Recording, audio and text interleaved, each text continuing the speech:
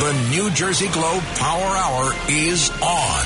Talk Radio 77 WABC. Welcome back. It's David Wildstein. I'm the editor of the New Jersey Globe. Jim McGreevey was the 51st governor of New Jersey. He won his election in 2001 by 300,000 votes, and now he runs the New Jersey Reentry Corporation. Governor, how are you? To be with you. I just was thinking that in the story leading up to the introduction, talking about hacks running New Jersey state government and their ineptitude no matter what they're paid, so that I just wanted to thank you for that very indulgent running up. So, well, thank you. And Governor, you've generously agreed to stay on with me for 2 segments, so we'll talk about politics in the second segment. But sure. I want to ask you about your work on former prisoners reentering their communities, and you've devoted most of the last decade to this, to breaking down barriers for ex-offenders returning from prison to obtain employment. Tell me about your work at the New Jersey Reentry Corporation. No, thanks, David. It's just that, when we recognize that this country has this sad love affair with imprisonment, and you reflect on Michelle Alexander, the new Jim Crow, that the nation is 5% of the world's population, but 25% of the world's incarcerated population, is that, that Americans aren't inherently more malevolent, but that we incarcerate a higher percentage of our fellow citizens than any nation. And so that what we've been able to do over the years with a bipartisan support is move people as they're coming out of state prison and county jail and addiction treatment centers to making sure that they have first the behavioral health care needs that they require, whether that's particularly on addiction, whether that's Suboxone and medication-assisted treatment, mental health, medical, whether it's hepatitis, diabetes, HIV, support for housing, legal support. So many of our guys and gals are enmeshed in the legal system in terms of outstanding warrants and fines that could precipitate a rearrest and re-imprisonment. And then also, obviously, the importance of workforce training and employment. So the old method, David, was that somebody would come out to prison and then you would get them a job, get them employment, and God willing, they'd survive for, 6 months, let alone 6 years. But the reality is whether it was addiction or whether it was housing or not having a driver's license. And people need to understand that something as mundane as a driver's license, having that identification is a barrier to whether it's food stamp, SNAP, or GA, or even Medicaid. So what we try to do is to remove those barriers and to stabilize the person, both medically, in terms of behaviorally, in terms of housing, and then gradually move persons into employment when they're stabilized. And we have now 11,000 clients, 11,000 program participants in 9 different sites throughout central and northern New Jersey. And I'm proud to say that we've got a relatively good track record. So your program, Governor, it's been described as a national model. Is New Jersey now meeting its challenges of rehabilitation, job training, addiction treatment? Is you had described reentry in the past as broken. Is it still broken? I mean, I think both from earlier administrations through the Murphy administration, I mean, we've made great strides. We're making great investment. I mean, we just opened up a 25,000 square foot training facility, whether it's HVAC, whether it's Cisco certification for networking training, solar installation. So we're doing the right thing in terms of job creation. What we need to do more of, David, is behind the wall. And that's incumbent upon all of us. And so do I think we're doing the right thing? Yes. Doing the public health emergency, the state Senate president, the assembly speaker, and the governor, 3,000 persons came out. People worked together to make sure they had housing, make sure they have health care, make sure that they had what they required in terms of food stamps and then transition to employment, people expected that there would be a much more negative reaction than there was. I think there were boots on the ground. But can we do more behind the wall? Yes. And so the challenge is when Jim McGreevey is in Northern State Prison, I should be getting my food stamps. I should be getting my SNAP application approved, my Medicaid, my GA, so that when I come out, I'm better prepared, so that I can be stabilized, and so that we can, instead of grappling with getting my ID, I would have had my ID already in hand. And I'm speaking with Jim McGreevey, the former governor of New Jersey. And Governor, every day I hear about how hard it's been for employers to find workers during the pandemic. I mean, some complain there's a financial incentive for people to not return to the workforce. Should employers in search of a bigger workforce look more actively toward ex-offenders? Thanks, David, because our participants aren't in that position, in the sense that many of them are coming out of state prison, they're coming out of county jail, so they haven't been the quote-unquote beneficiaries of the largesse of the federal government. So yes, they are hungry. I mean, we've just had repeated job fairs where, literally hundreds of people are looking for jobs. But it means taking a risk. It means taking a chance on somebody with a criminal jacket, with a criminal history. I mean, a lot of our guys and gals are people that have had a history of drug abuse. 75% of them have had some interaction with alcoholism and addiction. Many people are coming out of prison. Many people, their criminal acts were precipitated or in part caused by their addictive behaviors. So I think it's convincing, and we've got great relationships. I mean, UPS, Federal Express, ShopRite, Aero Farms. We have 74 companies that have made that leap, that are hiring people, and obviously they ask us, David, to be the barometer, to be the gatekeeper, to make sure that somebody has made that commitment, is somebody, doing the next right thing and has a history of doing the right thing. So if somebody made a series of bad decisions when they were 18, 20, 22 years of age, and now they're 43 and they're passionate about changing their lives. They're passionate about not going back and going in a different direction. Those are the guys and gals that we recommend. I mean, we just had 62 people hired by UPS and as drivers, and they're responsible for packages. They're responsible for, the ethical delivery. And ShopRite, our guys are, stocking shelves. So these are people that, we vet.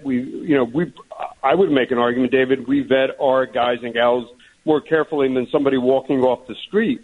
We're aware of their criminogenic history. We're aware of their medical and their behavioral history. We're aware of their work history. And so what we're sending to ShopRite or we're sending to a store is somebody who's looking for second chance. And if I can, the challenge has been on some of the big box national retailers. I mean, we do so well with New Jersey-based businesses, with a few national-based businesses. The challenge becomes on the big box retailers whose HR offices might be in Chicago or Iowa, that they have a clear policy on court-involved persons. That's where the challenge for us becomes, because we can't get past that HR policy. But if you give us a chance, we'll send you one client, we'll send you 2 and 3, and develop a trusting relationship that we can build upon. And I'll direct everybody to your website, NewJerseyReentry.org, and hope that people go through. Sure, and we just ask you. And by the way, if I can just give a shout-out to Michelle Sikurka and New Jersey Business and Industry Association. I mean, it's been a different day. Like, Michelle has me participating on task force.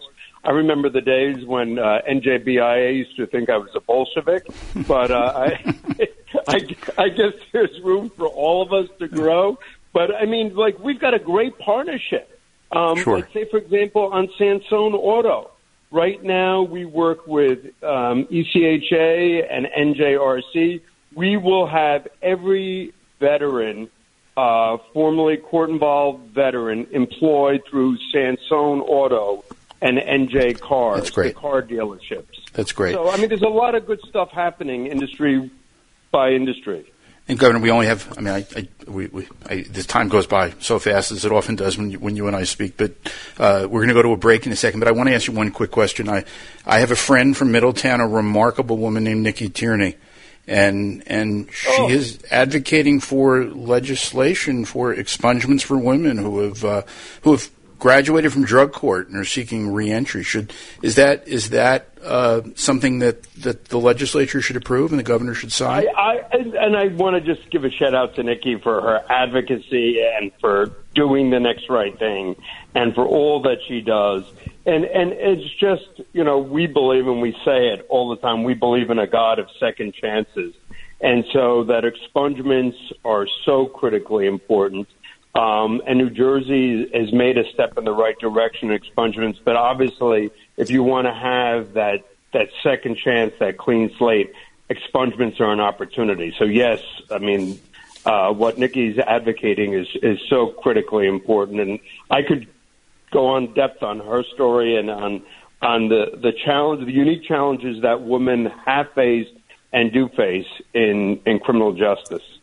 Well, Governor McGreevey and I will be right back to talk about New Jersey politics, so please stay where you are. You're not going to want to miss this.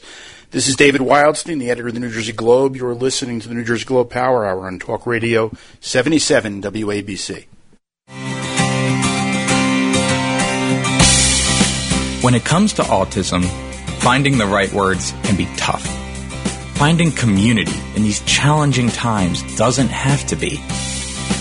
Join us, even virtually, to move together towards a kinder world for the millions of people on the autism spectrum. Find out how at autismspeaks.org/together.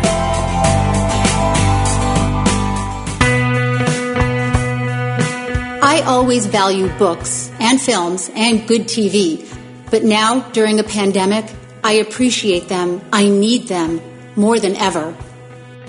That's why I read Book and Film Globe. Bookandfilmglobe.com is the smartest, sharpest commentary about what's good and what's not good in the worlds of books, movies, and quality TV. This isn't celebrity gossip, and it's not for woke 22-year-olds. It's just smart, clear writing about the best new things to watch and read. Interviews with directors, concise reviews of hot new books, actors describing classic scenes. It's all on bookandfilmglobe.com. And there are 3 Rotten Tomatoes certified reviewers, so you know you're getting good advice. Check out Book and Film Globe. That's bookandfilmglobe.com. The pandemic of 2020 felt like a dark tunnel. And while 2020 is over, the impact is not. I'm New Jersey's former governor, Richard Cody.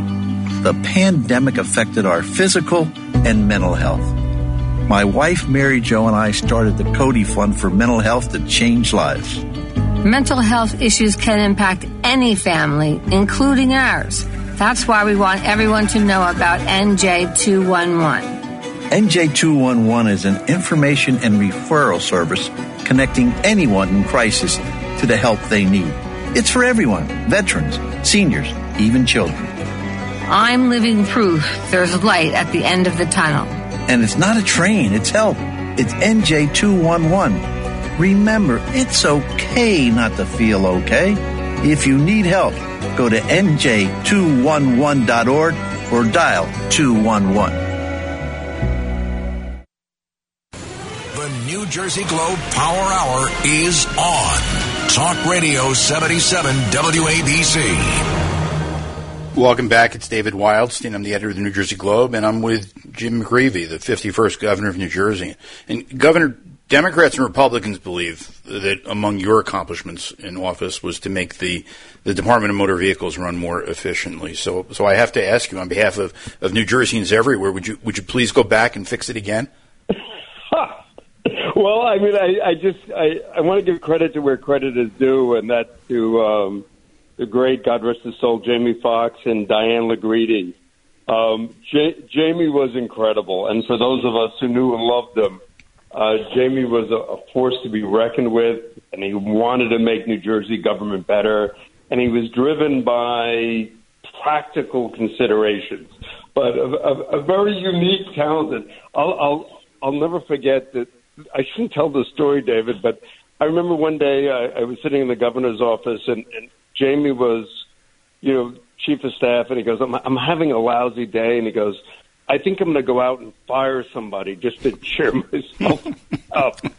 And I think the sad reality is he probably did. But, one of the things that people loved about him is that he had an idea of how to make government work and to make it simple and how to make those processes, move forward. And he had, whether it was Diane LaGreedy or others, he was able to accomplish that. I can think of Amy Mansuba. I can think of so many people, but and he attracted a great cadre around him. So he did. He was an incredible manager, and I'm speaking with former governor. He really was, and Diane too. By the way, Diane also was a strong administrator, and she had a lot of empathy for what people were facing there.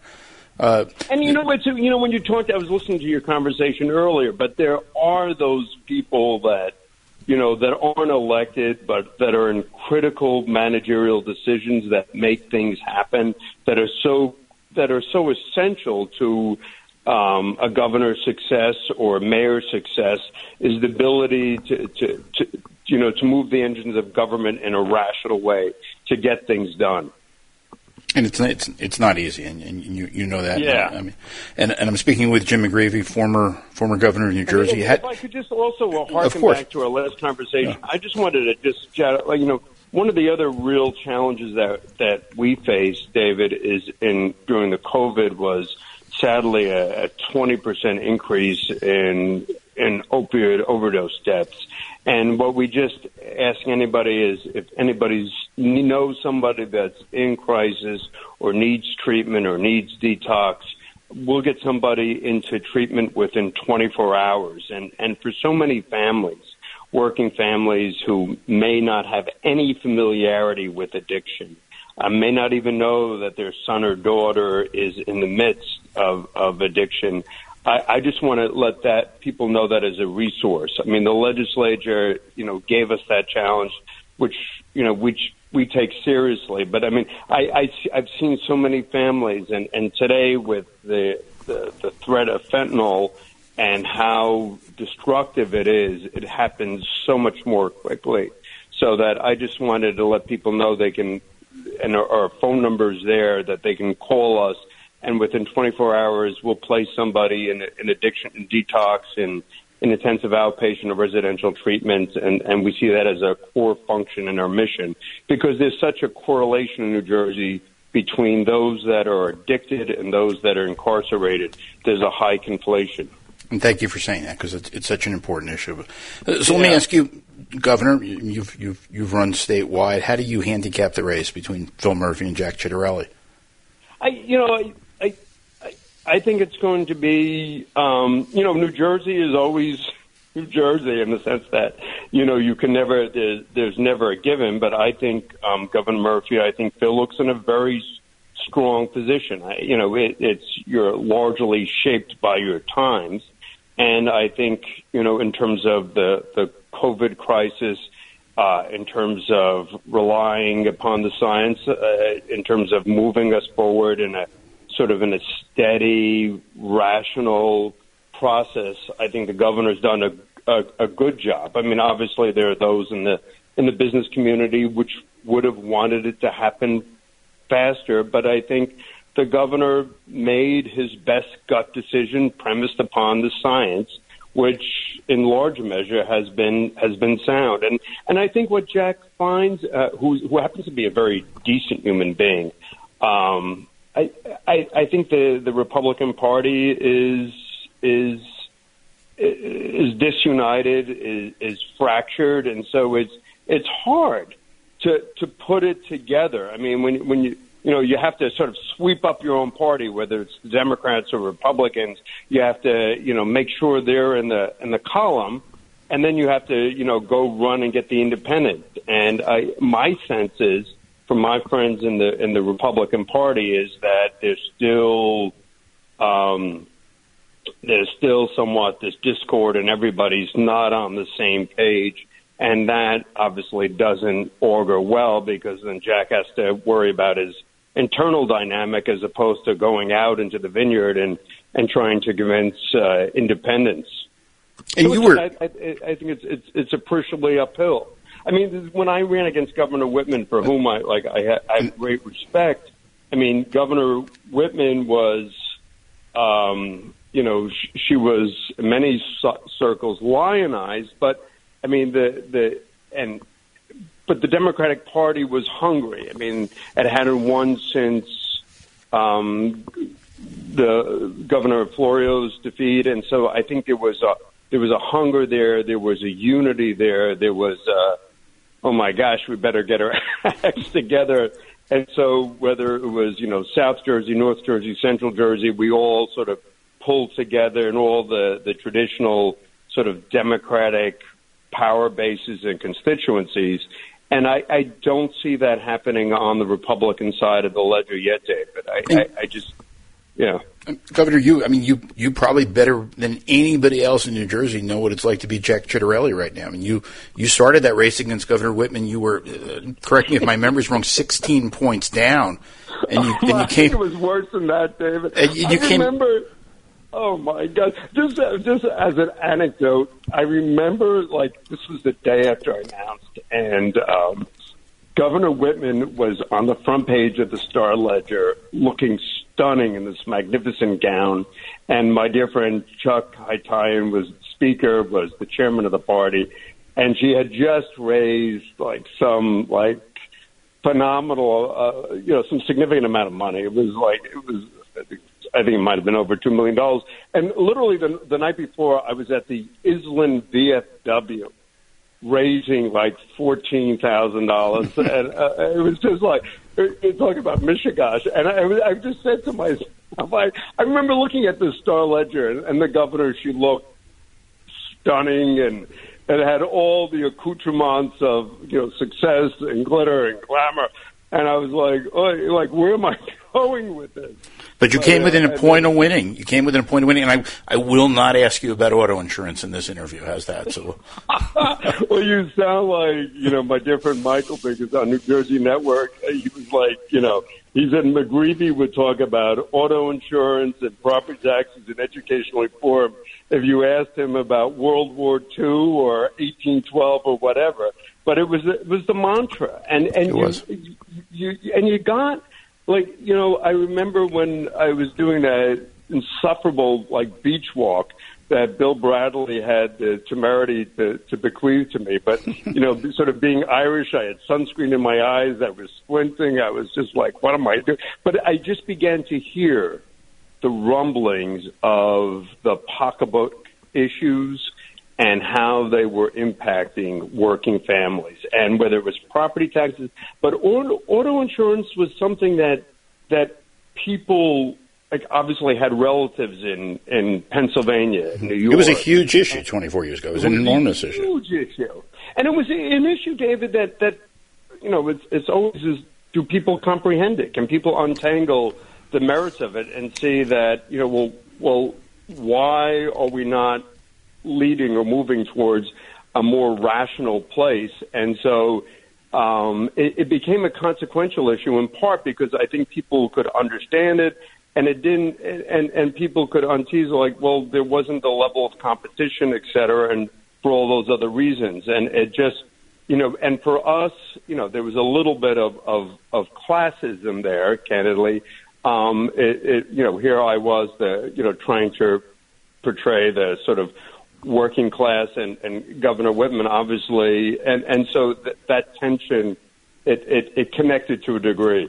Sure, and I'm speaking with former Governor McGreevy. Governor Jack Ciattarelli's got to pick a running mate August 6th. And obviously I don't know if everybody knows that, but so when you ran 20 years ago, that office, lieutenant governor, didn't exist. So we only have a short time left, but I love what if questions. So who would Jim McGreevey have picked for lieutenant governor in 2001 if that was a thing? That's a great question. It's a question I've actually never. I would have hoped to have done the right thing. I would have hoped to pick a woman. I would have hoped to pick somebody from, a community, whether it was Latino or African American. I mean, I had good friends of mine, but it's just interesting because I had good friends of mine that were in the state legislature with whom that I worked. I don't know whether or not they would have joined with me because it's the lieutenant governor's role. I don't know if in New Jersey it has become a stepping stone to being governor. I mean, it's somewhat unique as opposed to the vice presidency. So it's almost as if you have to find someone who understands the importance of this trial for its own sake and not seeing it as a step to career advancement. So, I mean, who would I have checked? I don't think I can give you an answer. That's fair. People take months to make this decision, so exactly. That's fair. I'm hoping, Governor, maybe you'll commit, think about it, and when you figure out who your choice would have been, please tell me. Yeah, I'll do that. That'd be great. Governor McGreevey, always a pleasure to speak to you, and thank you for joining me. And I just want to say thank you to you, and I also want to just say thank you for your sense of history and your sense of perspective. New Jersey's politics is a river, and it's important to understand, where we've come from to get a sense of where we're going. It's always a delight to read you, and I appreciate your mind. So thank you. Thank you, Governor McGreevey. And this is David Wildson, the editor of the New Jersey Globe. We'll be right back with more on New Jersey politics, and you're listening to the New Jersey Globe Power Hour on Talk Radio 77 WABC.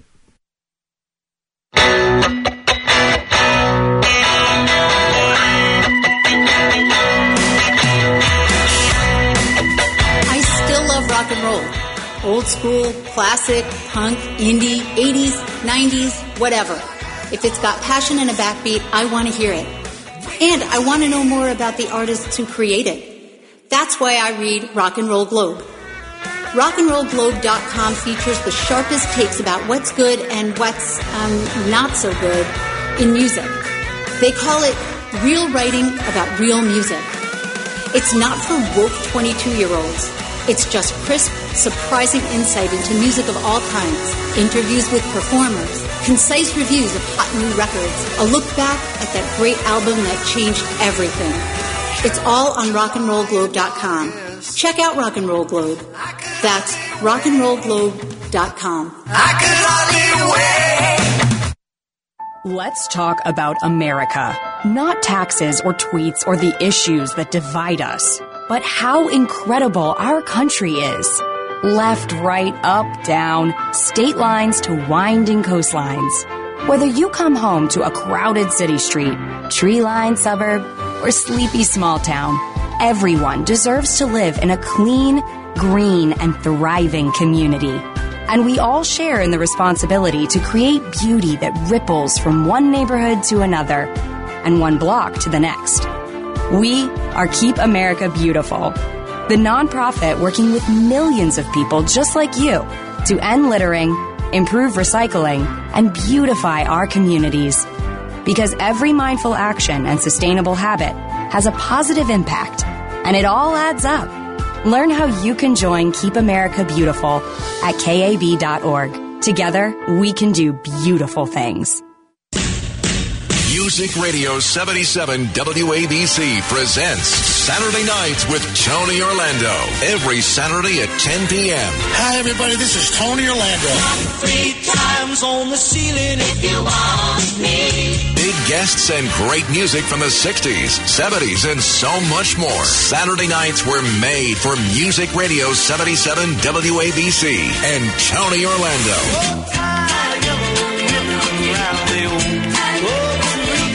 Every Saturday at 10 p.m. right after Cousin Brucey on Music Radio 77 WABC.